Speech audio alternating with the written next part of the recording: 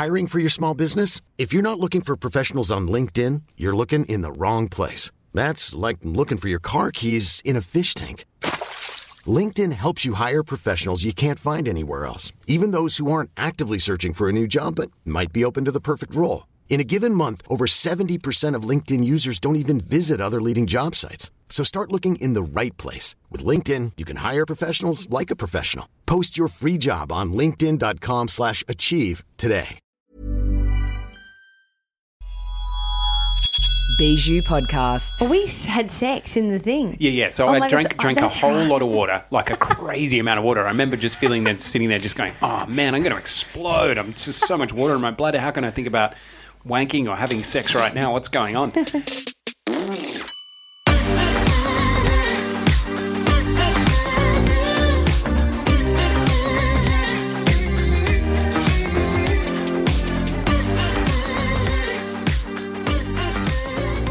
Hello, everybody, and welcome to another episode of Couple Goals. I am Ben Jenkins. And I'm Stacey June. That's my Wi-Fi.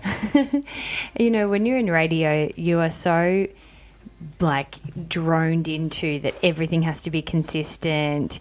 Like, for example, never ever could you ever have somebody introduce the episode one week and then another person introduce it the other week. It was just...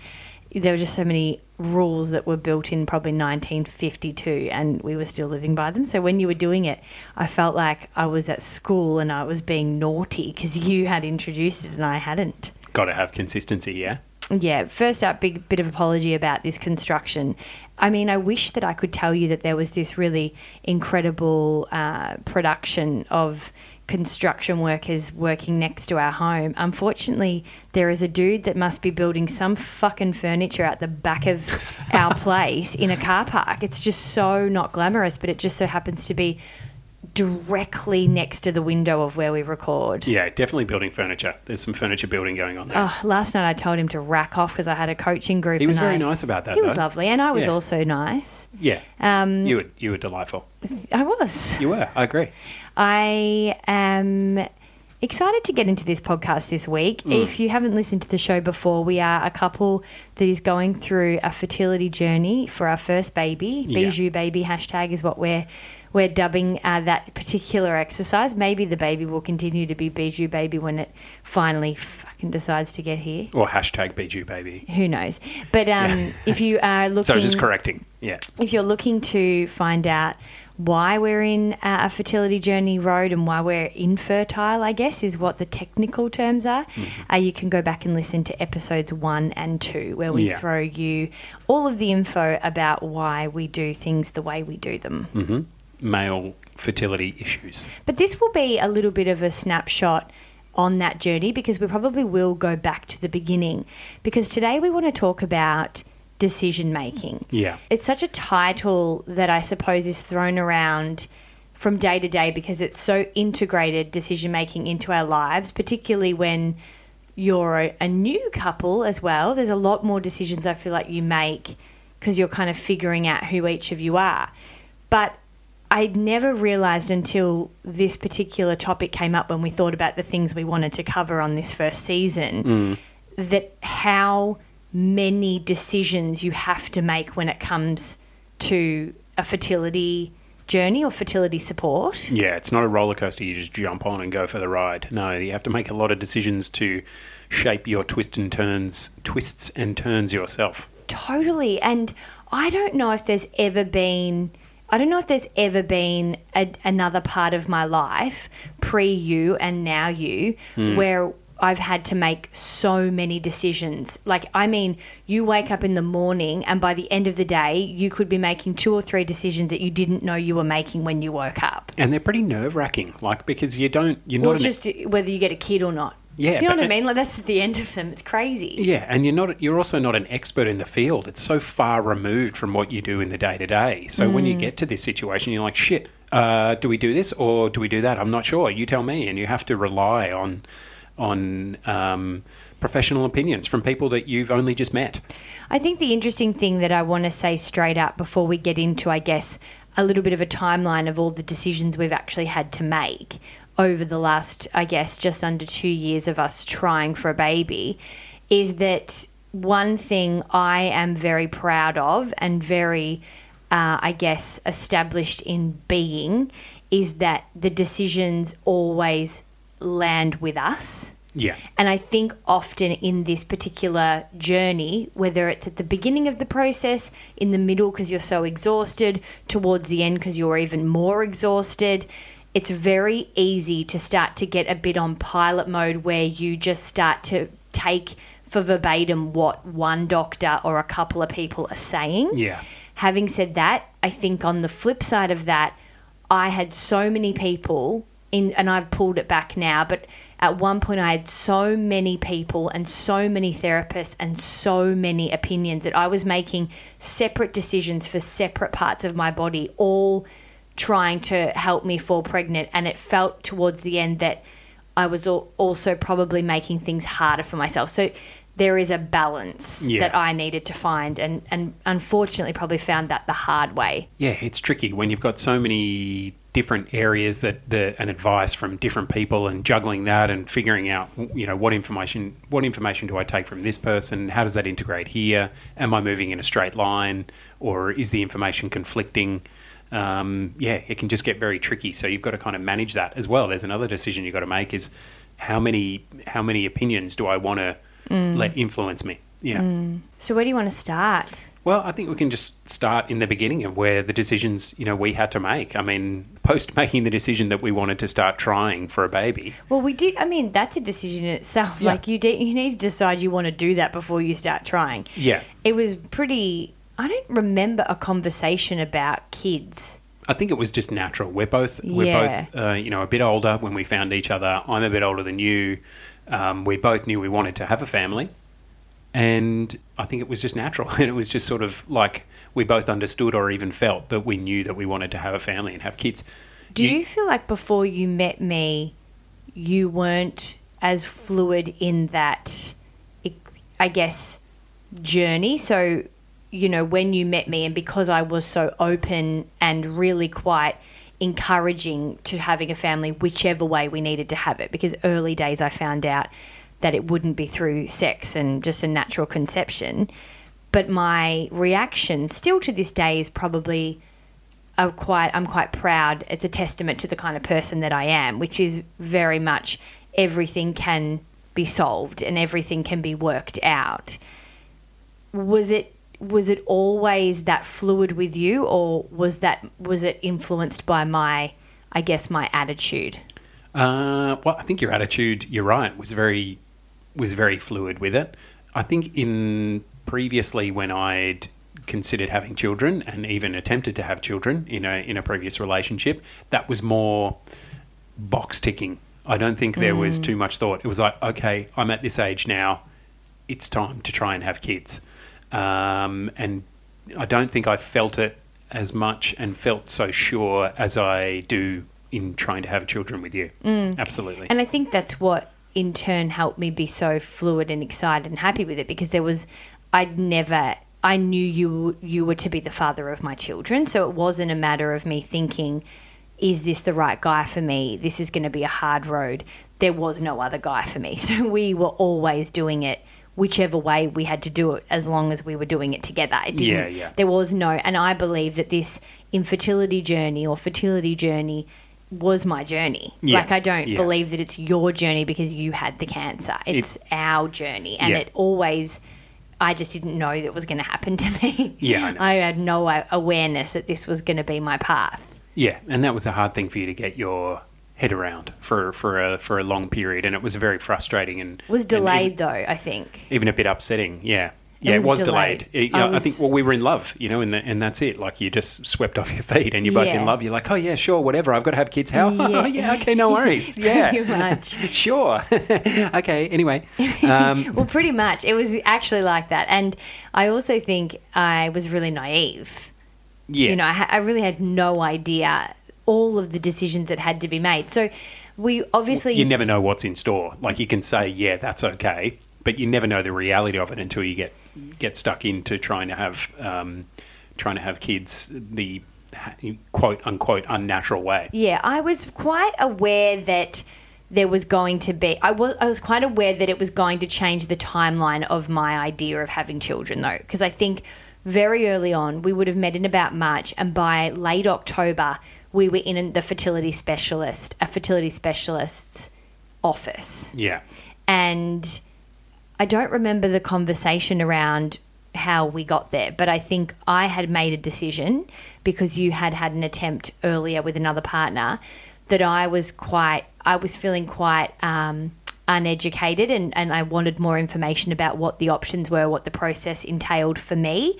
And I felt like I wasn't getting enough of that from you, to be honest. And so we made the decision to start a conversation with a fertility specialist about all of the different things we needed to go through, particularly I think for myself, to try and start to really understand what it was going to be like and what our options were. Because I was still at this point very much, there's got to be a natural way. Like, there's got to be the most natural way possible. Surely I'm in good nick that we should be able to figure something out. I don't remember how we found Juliet.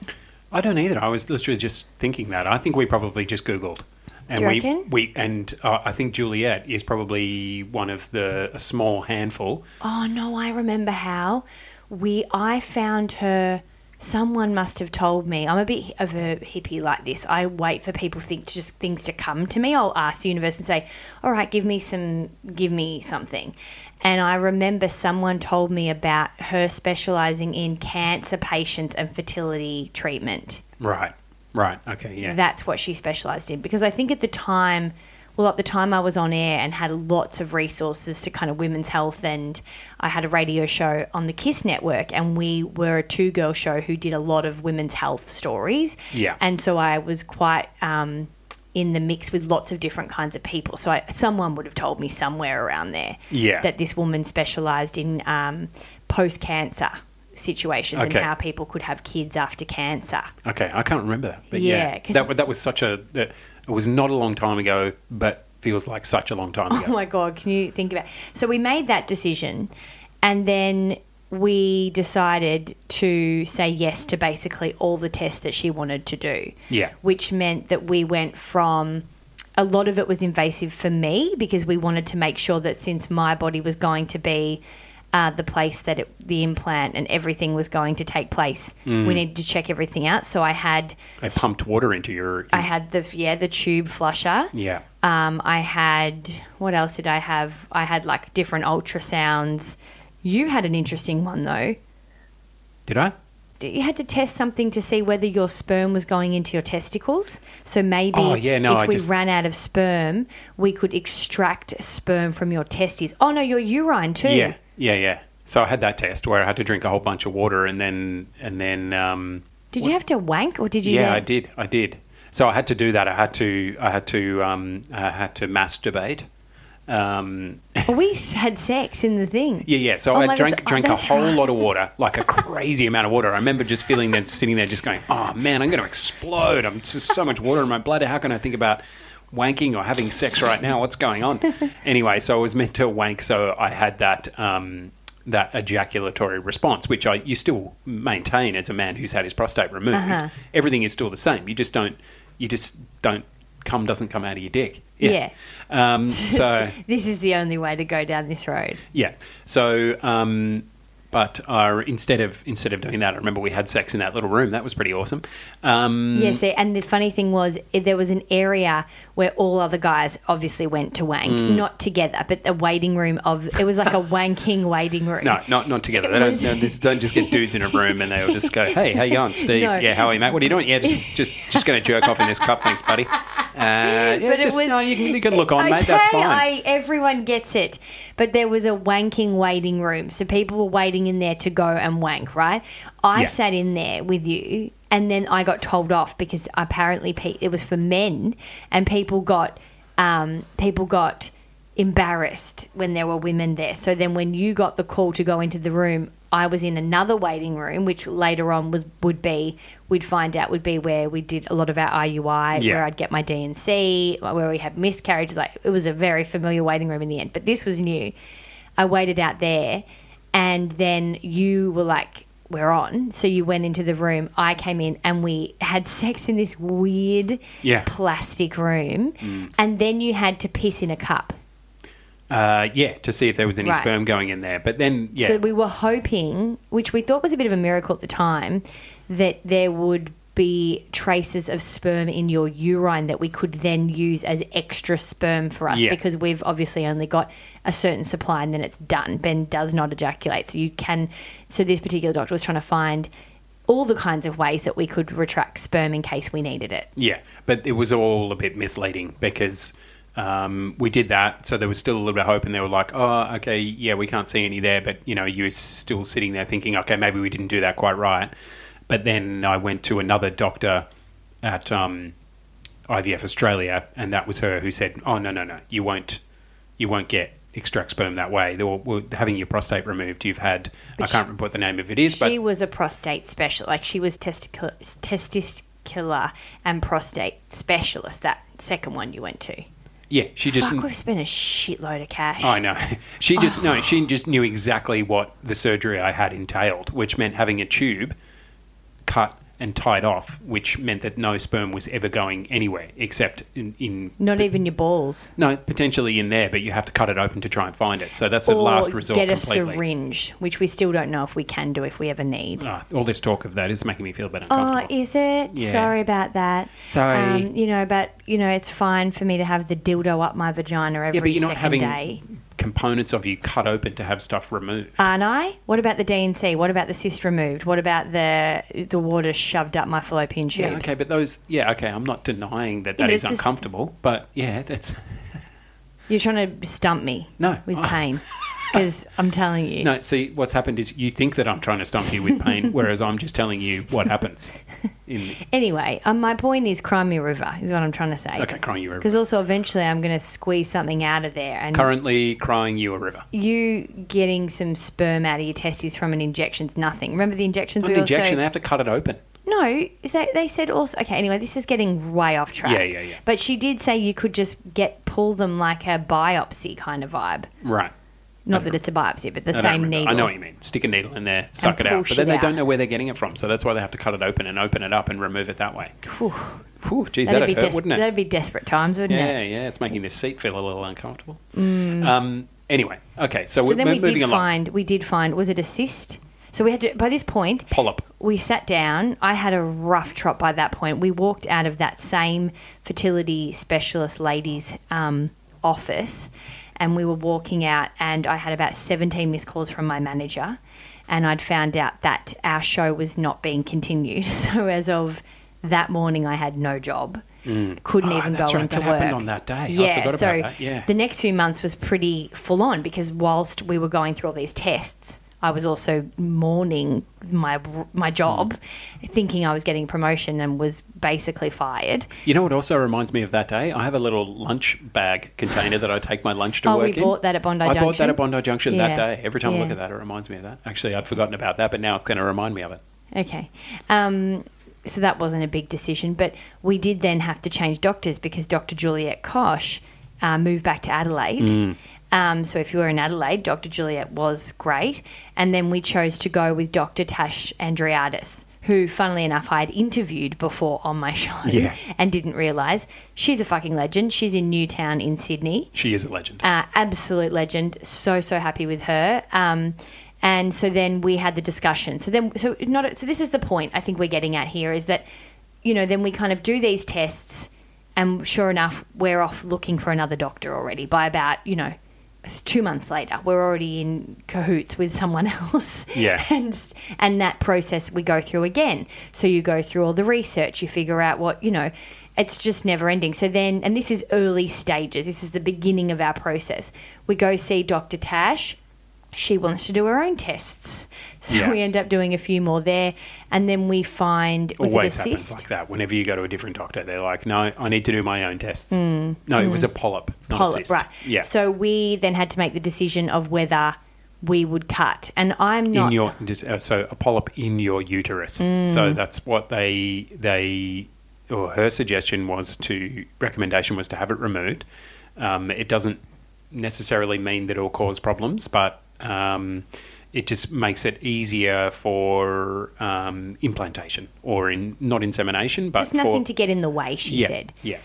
So it was really tiny. And so then it was a funny one because it was like, I thought I had endometriosis, but I decided never to get a laparoscopy because I was able to minimise my pain from diet. So I still will never know if I technically had endo. Yeah. And it was a bit the same with this situation. But you had the symptoms of endo. That 100%. Like Yeah. I was in hospital, you know, I passed out from pain. So, Yeah. and I'd had a lot of symptoms that over the years we'd figured out that I did. But the point is that I was able to kind of not cut and change my life, because actually when you do a lap, you can get diagnosed with endo, but they don't necessarily, it doesn't go away forever if they, you know, work on it then. You might need another surgery. So it was kind of like, I'm going to try the forms. Yeah. So it was a bit the same with this polyp. It was kind of like, we know it's there. We don't know for sure if there's really going to be any problem, but what do you want to do? And it was weird. I was pretty different about this. I was uneasy about it, but she was kind of, I really trusted her, and she was very much like, I just go with let's do all options. So it felt fairly invasive. But then before you know it, we're 3 months into even just opening up the conversation about potentially trying for a baby, and I'm in surgery. Like it's quick. Yeah, you know? yeah. Well, I think that's the thing as well. Like I was just thinking, it's like you have those challenges and then you feel like they just roll one into the other. And the first challenge is, oh, okay, we've gone to a doctor. She seems really nice. This is great. Then she tells you that she's moving interstate.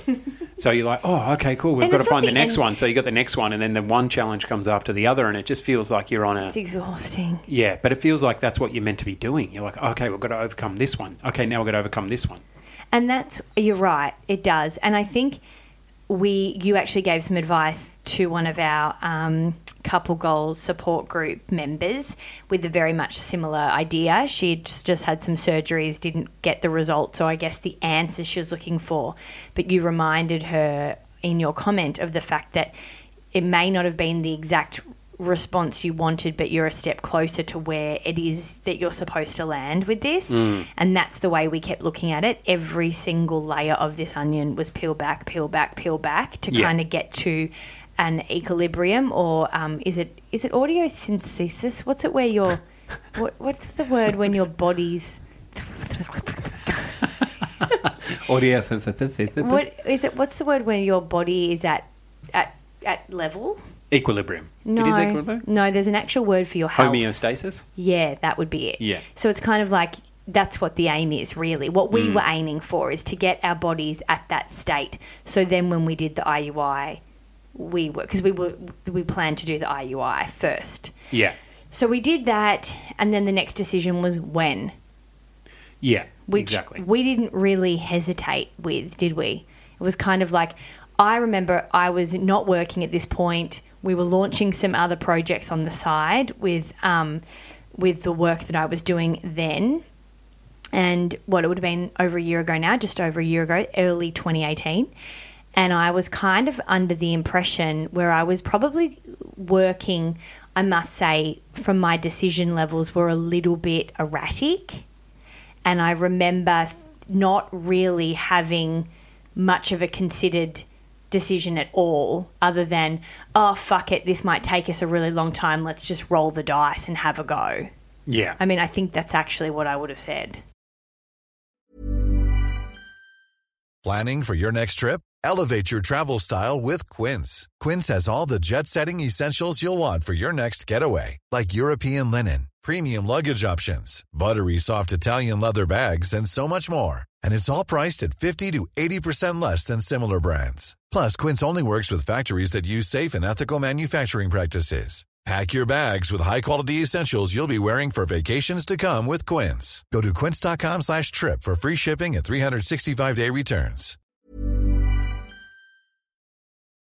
There was a gap. It was ready-made for us to move forward. It was like, okay, well, there's things that we want to be doing here. You've got things you want to be working on in your career, with your career.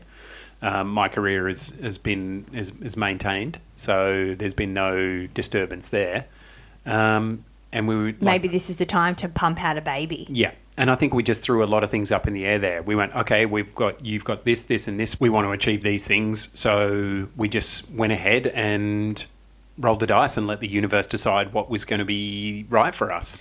Yeah, so that was where ovulation tracking started. I was with Janaea, so I was in the city in the middle of Sydney, in Kent Street, and that was a new experience for us. And those decisions are made for you by that point because you ovulate when you ovulate. But that experience was really great. We had our implant done, I guess, maybe what it would have been about March last year, and it was successful. So it wasn't a decision there. We were over the moon. Wow, March last year. I was just thinking that was not that long ago, and that has been a really long and winding road since then.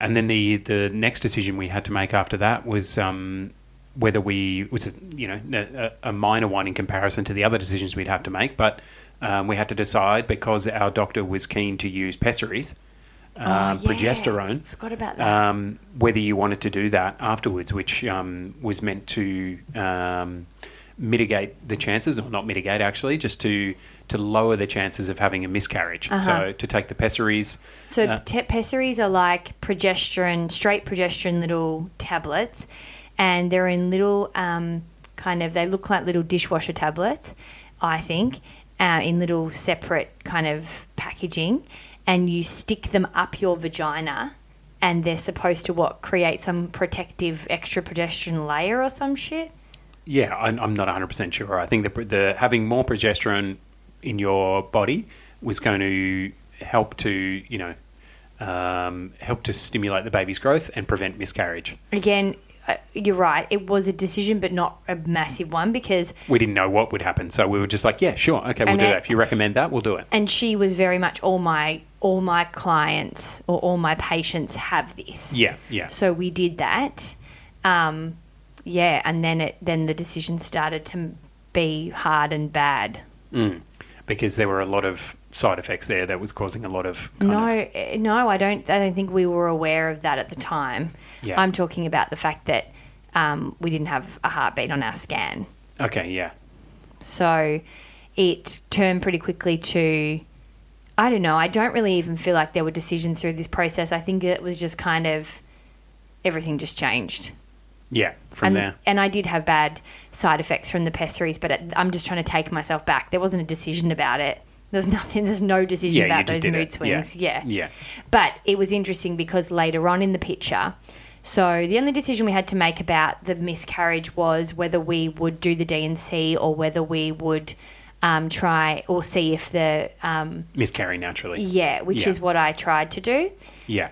I wouldn't do that again. No, that was pretty horrific. Yeah. Yeah, I was pregnant for 4 extra weeks. Yeah. Knowing that I had a not viable pregnancy. Yeah. Worst time of my life. Yeah, it was tough. It was very tough. Yeah.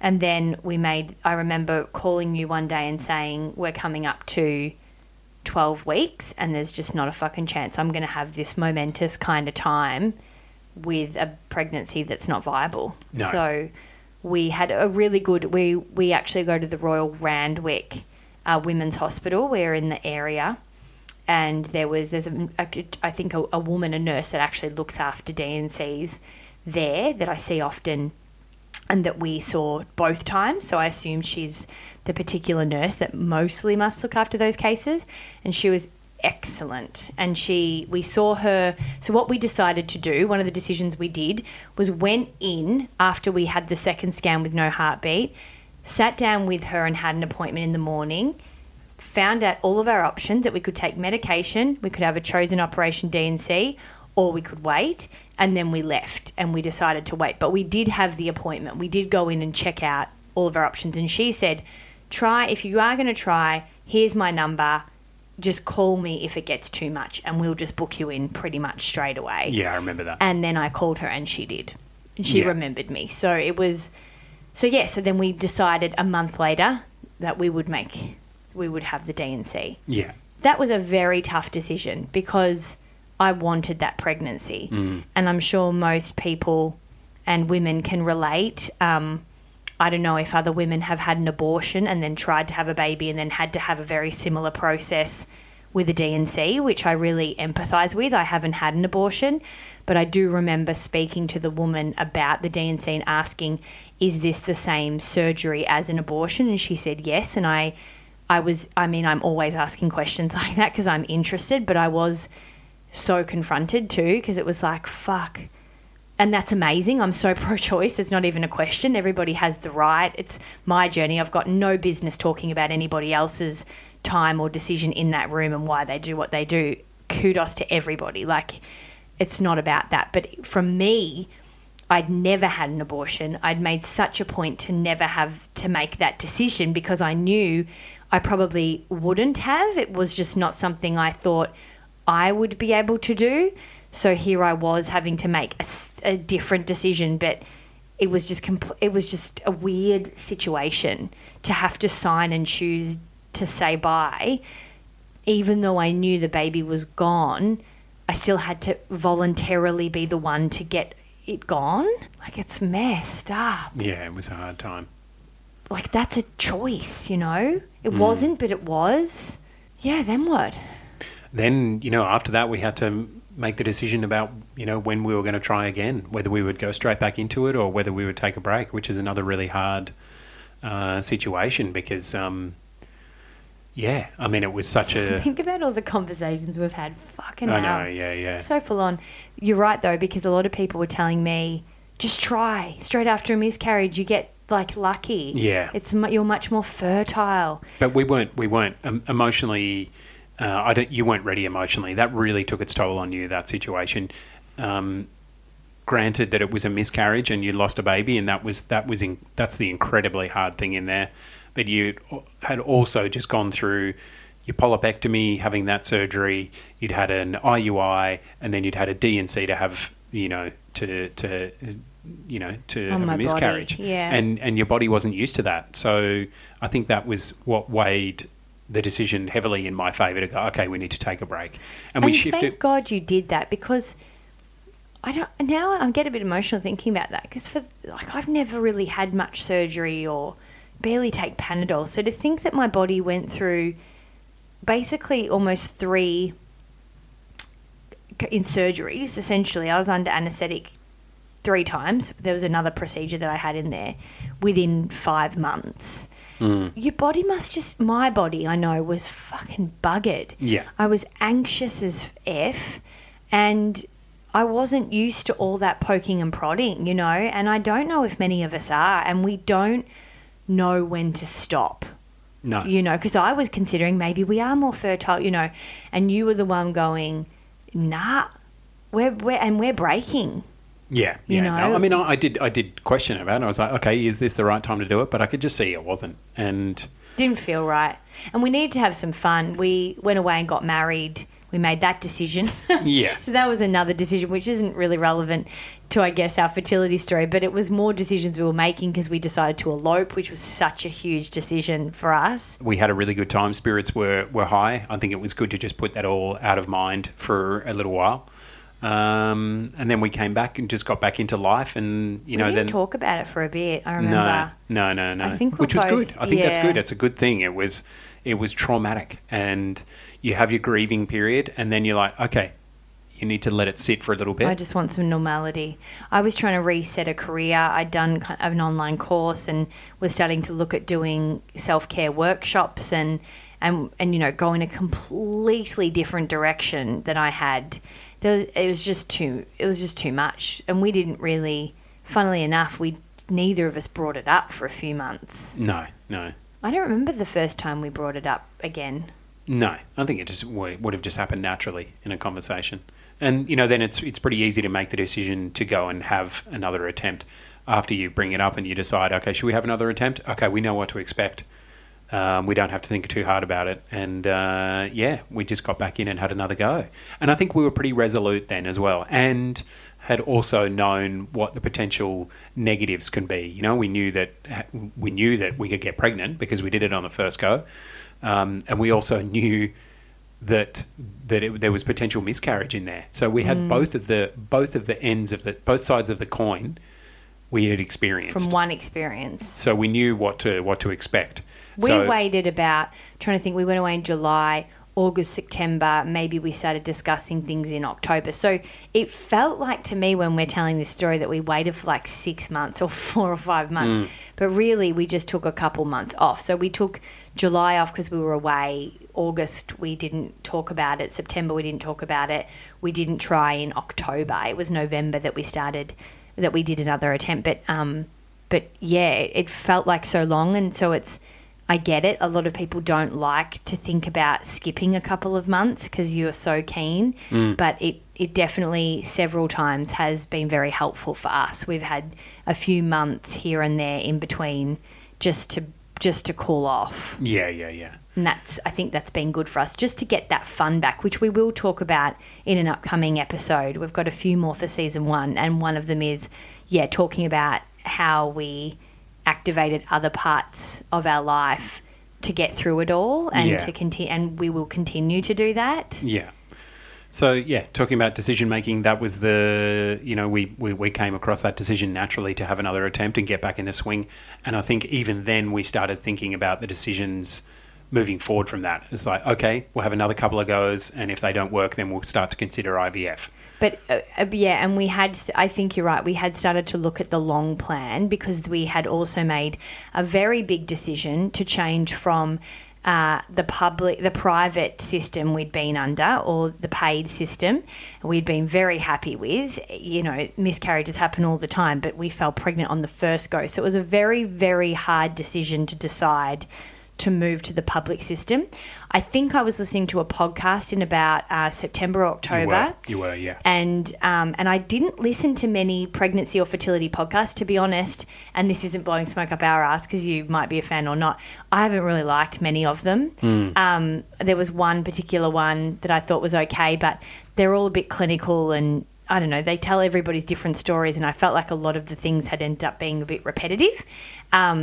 I was just wanting to look at one person's journey, like that's why we started ours. But I happened to just randomly fall on this IUI episode, and this woman was talking about how she had IUI for $300 in a hospital, in Newtown or somewhere. Yeah. And I was like, bullshit. So I went to the GP within like a week. And she said, yep, sure enough, the Royal Randwick Women's, right near you, where we had gone for the testy, the urine sperm, and we'd gone for the D&C. So just to recap, we had done private that first time. Yeah, and then this with Janaea. And then she said, they do IUI. There's a very small cost involved. Then we had to make the decision because we also have to transport the sperm. So we'd already transported it from a place in Surrey Hills to Janaea. The transport system, and just so you know, this is all our sperm. It's all we have. So it is like there is nothing that is more precious cargo than this sperm to us. It's our future family. There's nothing that we have that could be anywhere near the worth of that shit. I went into the long conversations on the phone with the courier trying to determine, do we move half of it? Do we move all of it? Is it going to be safe? Is it going to get there? They were very reassuring though. They were great. They were, but it was interesting because I was like, so we got it to Janaea and then we're wondering, well, we're probably going to end up back there at some point because we will be looking at IVF at some point in our journey, because even if we fell pregnant from IUI for our first baby, I'll be much older when we try again. So IVF is just obviously going to be in our journey because we always will have to use fertility treatment. So we assumed and thought we would end up back at Janaea because we were very happy with them. But we'd made the decision in the end to keep it all together. So then we had to make that call. But yeah, we did make that difficult call to go public. And that was hard because there were very big differences. There were very big price differences too, and we just had to think about what was best for us at the time and the longevity of our plan. We want to have several children, and we really weren't sure how many attempts it's going to take, you know. And so we just had to think, well, we might as well give it a go. We know I can fall pregnant from an IUI. We know that the process doesn't need, and no offense to anybody, but that much brain, you know, really you ovulation track and then you all kind of figure out when you do it. Little did I know that there were quite some serious differences, like with the IUI in public or the hospital, they do it the day after, whereas Janaea do it on the day, which I much prefer. Yeah. Because it's just, okay, we've tested you, you're ovulating, let's go now, rather than see you tomorrow. And it's like, oh, what if I'm not ovulating tomorrow? So those changes were difficult. But, you know, we've experienced both experiences where if you've got the money to do that, then, you know, you get extra stuff. And if you want to kind of see that stuff wasn't so worth all the money this time, then you try the cheaper way. Yeah. So we had to make that decision to go to public, and we did. And we were very happy. There were some challenges because it was different. But overall, look, it's hard to say because then we tried towards the end of last year, and we did 2 attempts and neither of them were successful. So, yeah, I don't know. Yeah. Then we had to decide whether it's time to do IVF or continue on the IUI path. And I think before that, though, we'd also had to decide whether we were going to have another break, because at that point my body wasn't in great shape, and I'd changed acupuncturists, which again was another decision because I was quite happy with our original acupuncturist. I'd also fallen pregnant under her care, but I just had some feeling in my gut that I needed to mix things up. Yeah. So I changed to someone that I was recommended, and I also saw a different herbalist. So we amped it up. You know, I was seeing an acupuncturist twice a week and a separate Chinese herbalist on top of that. And the man that I still see, his name is Daniel Dung, and he's in Maroubra in Sydney.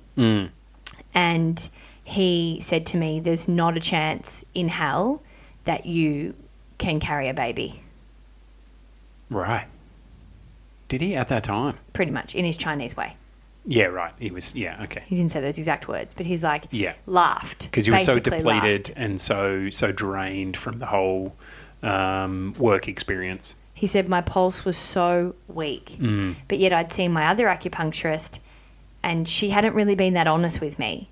And she would say it would be weak, but she didn't, the interesting part was when he started to understand that we had minimal sperm, he didn't hold back. He was like, don't use it. Let's get your body to a place where I feel like you're strong enough to take it. Yeah, yeah. And I respected that. So then we had to make the decision of whether we wait again. I had that awful cough.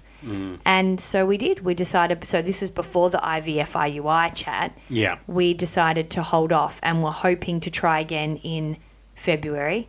That came along and my cough was still there. March. But they were the right decisions as well. We found the right people along the way.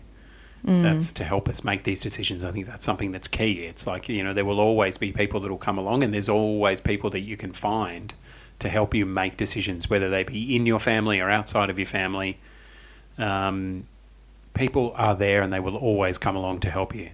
I think at the end of the day, though, most of my best decisions through this time have been my gut. And, I don't really know why I changed acupuncturists, but I knew I needed to mix it up. And I think as well, and I felt bad for the woman that I was working with. I really liked her. There are just different things like that you have to kind of just go with along the way and trust yourself. And, and to be very honest, and I don't know if you would agree with this, but I've steered this ship because I have I try to have a good idea of what my body needs. And that was that I just was feeling like I needed more extreme. I needed to turn things up. I don't know. Yeah. Well, I think that's the thing as well. Definitely. You are very in touch with your body. You have this might sound strange, but you have a very open dialogue with your body. You ask questions, it responds, you understand it, you know it. I worked very hard at that, though, and I think that's really important to add to all of the therapies and the decisions and the conversations that we've had. I meditate. I have my rituals. Was in that time of January, February, I was doing 30-day rituals with affirmations and yoga every day and getting up and talking to the baby and crying through, womb meditations, and fuck me, I've done it all, you know, so...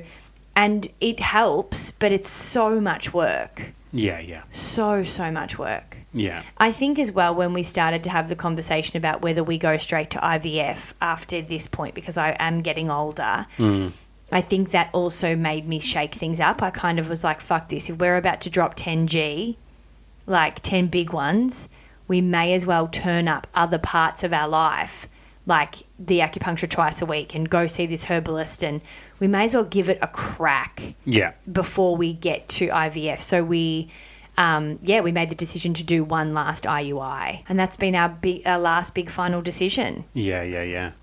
There are so many decisions along the path, but as we've just been discussing, there are many ways to come to those decisions and find the answers as to where you should move forward, whether that's being helped and supported by other people, by your partners, or trusting your own gut and your own intuition.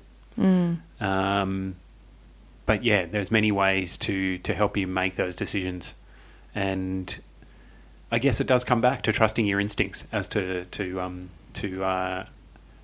how to best make those decisions, and obviously communication with each other. I think it's really hard as well when you've got people in your life that are trying really hard to help you, like loved ones.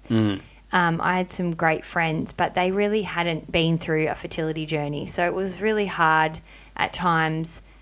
There were times when they really were able to stand up and just give me advice about who we were as a couple, which was great. Yeah. And that was really helpful. But in the nitty-gritty of all those little decisions as you go along, they just had to listen, you know? Yeah. Just can't get frustrated with people around you, because at the end of the day, you probably want someone to answer it for you, and at the end of the day, you have to you realise you have to answer it yourself. And I've said this on the show before, I think it is a really important thing to keep in mind, and I think it's a beneficial thing that we'll all appreciate at one point if we ever do meet these babies that we're all striving for, is that, in a way it is a practice of parenthood. It's making those decisions, following your gut, and making sure that you're doing what's right for you and your family. And that's across the greatest fertility specialists in the country or the world, and all the books and all the advice that we give on this show, and what you read everywhere else, or from family members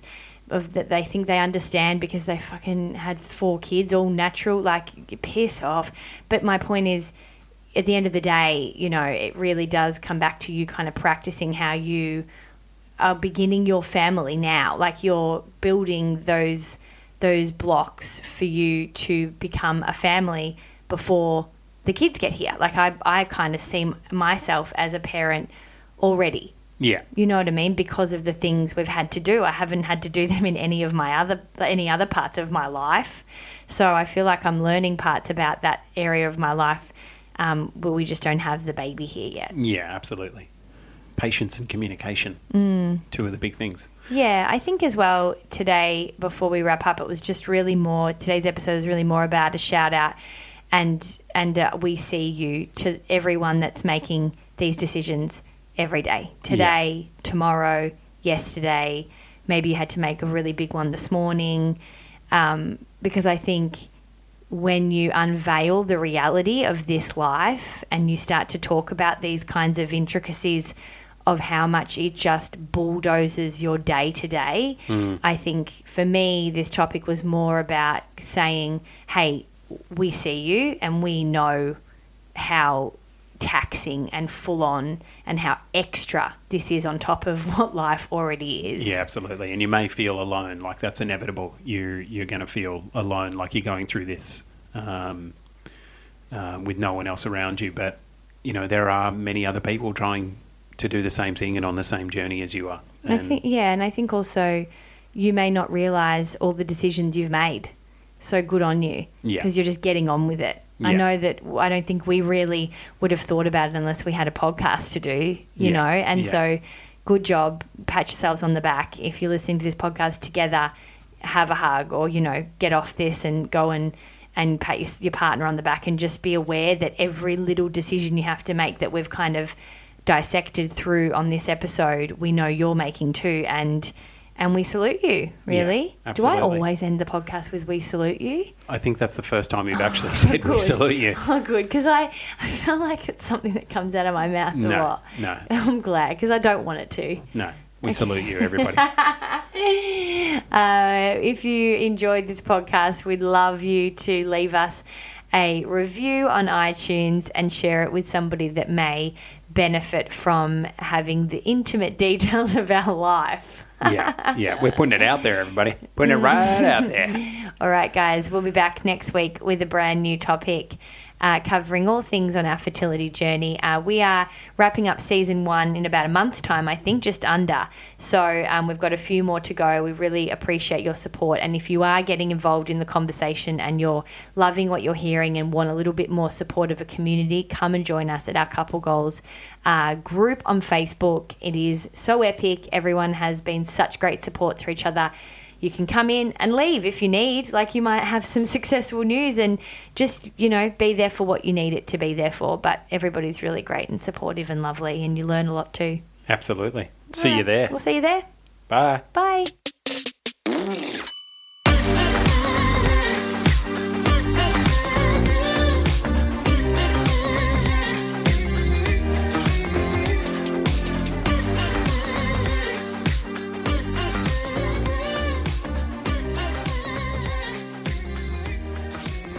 Bijou Podcasts, the home of taboo conversations.